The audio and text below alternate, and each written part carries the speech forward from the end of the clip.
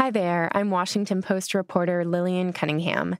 Stay tuned after the show to hear about my latest podcast, Moonrise.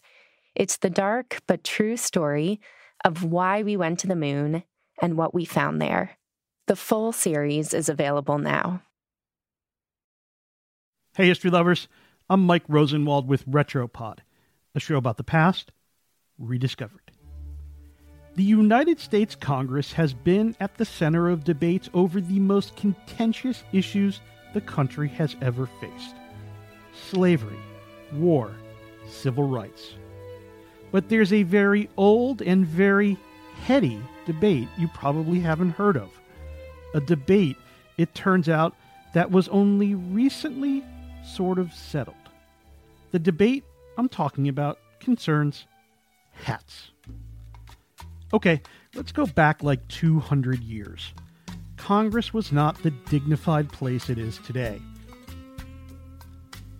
It was essentially a bunch of men hanging out in a really large man cave. Members in the House chewed and spit tobacco. They carried guns and knives. They propped their feet on their desks, smoking cigars while downing liquor. Oh, they wore hats too. And back then, there were hat naysayers. Hats, they said, had no place atop the heads of men debating the great issues of the day. They weren't dignified. Also, the hats were so large they allegedly muffled even the loudest voices. So, in 1822, Representative Charles F. Mercer of Virginia proposed that no member remain in the hall covered during the session of the House. Covered meaning wearing a hat. Mercer's proposal won 63 votes, but it didn't pass. The hats prevailed. 6 years later, in 1828, along comes another lawmaker opposed to hats, Representative George McDuffie of South Carolina, the chairman of the House Ways and Means Committee. He argued that the sea of big hats worn by members muffled sound, making it harder to hear the debates. Representative George Kremer from Pennsylvania declared that reasoning to be total hogwash. How could hats be an acoustical problem? He refused to remove his very tall hat, which often accompanied his non-matching leopard skin coat. In 1833, Representative James K. Polk of Tennessee made another appeal to ban hats as a matter of decorum. But North Carolina Representative Lewis Williams raised a practical objection. If gentlemen were to be forbidden to wear their hats, he said, where would they put them? Representative John Marrable of Tennessee raised another issue that was very, very important to him: baldness. He asked to be exempted from any no hats rule because he needed to wear his hat in all seasons, in cold weather for warmth, in warm weather to keep the flies away. Nothing ever came to pass, though. Lawmakers had seemingly put a lid on the hat issue. But then, on September 14, 1837, without debate, the House passed a resolution that every member shall remain uncovered during the sessions of the House. How did it happen?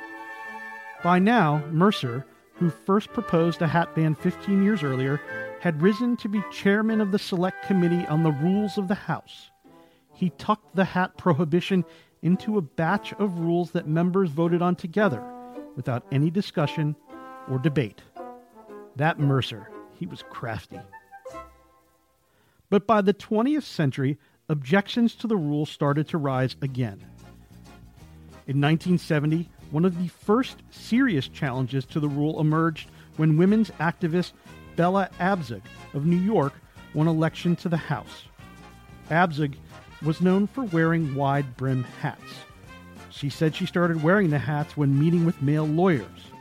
As a young female lawyer, she said, it was the only way they would take you seriously.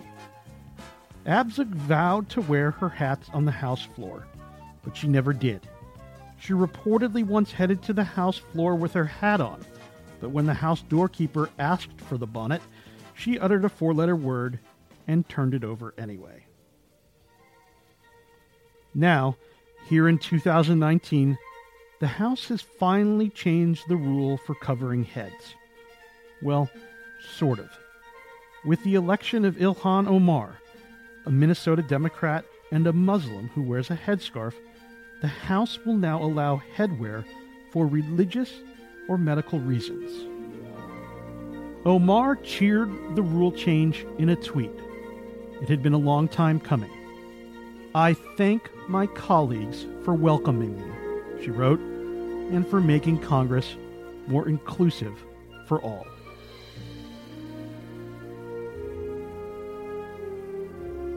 I'm Mike Rosenwald. Thanks for listening. This episode was adapted from a story written by Ronald G. Schaefer for The Washington Post. For more forgotten stories from history, visit washingtonpost.com/retropod.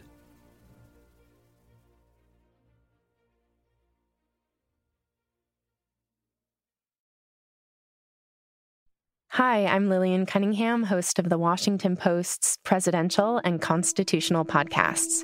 We've just released the finale for my latest series called Moonrise. It re-examines the story you thought you knew about why we went to the moon.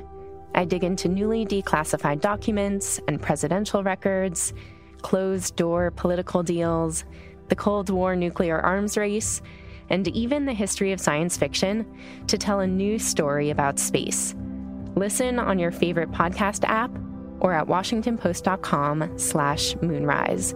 You can binge the entire series, available now.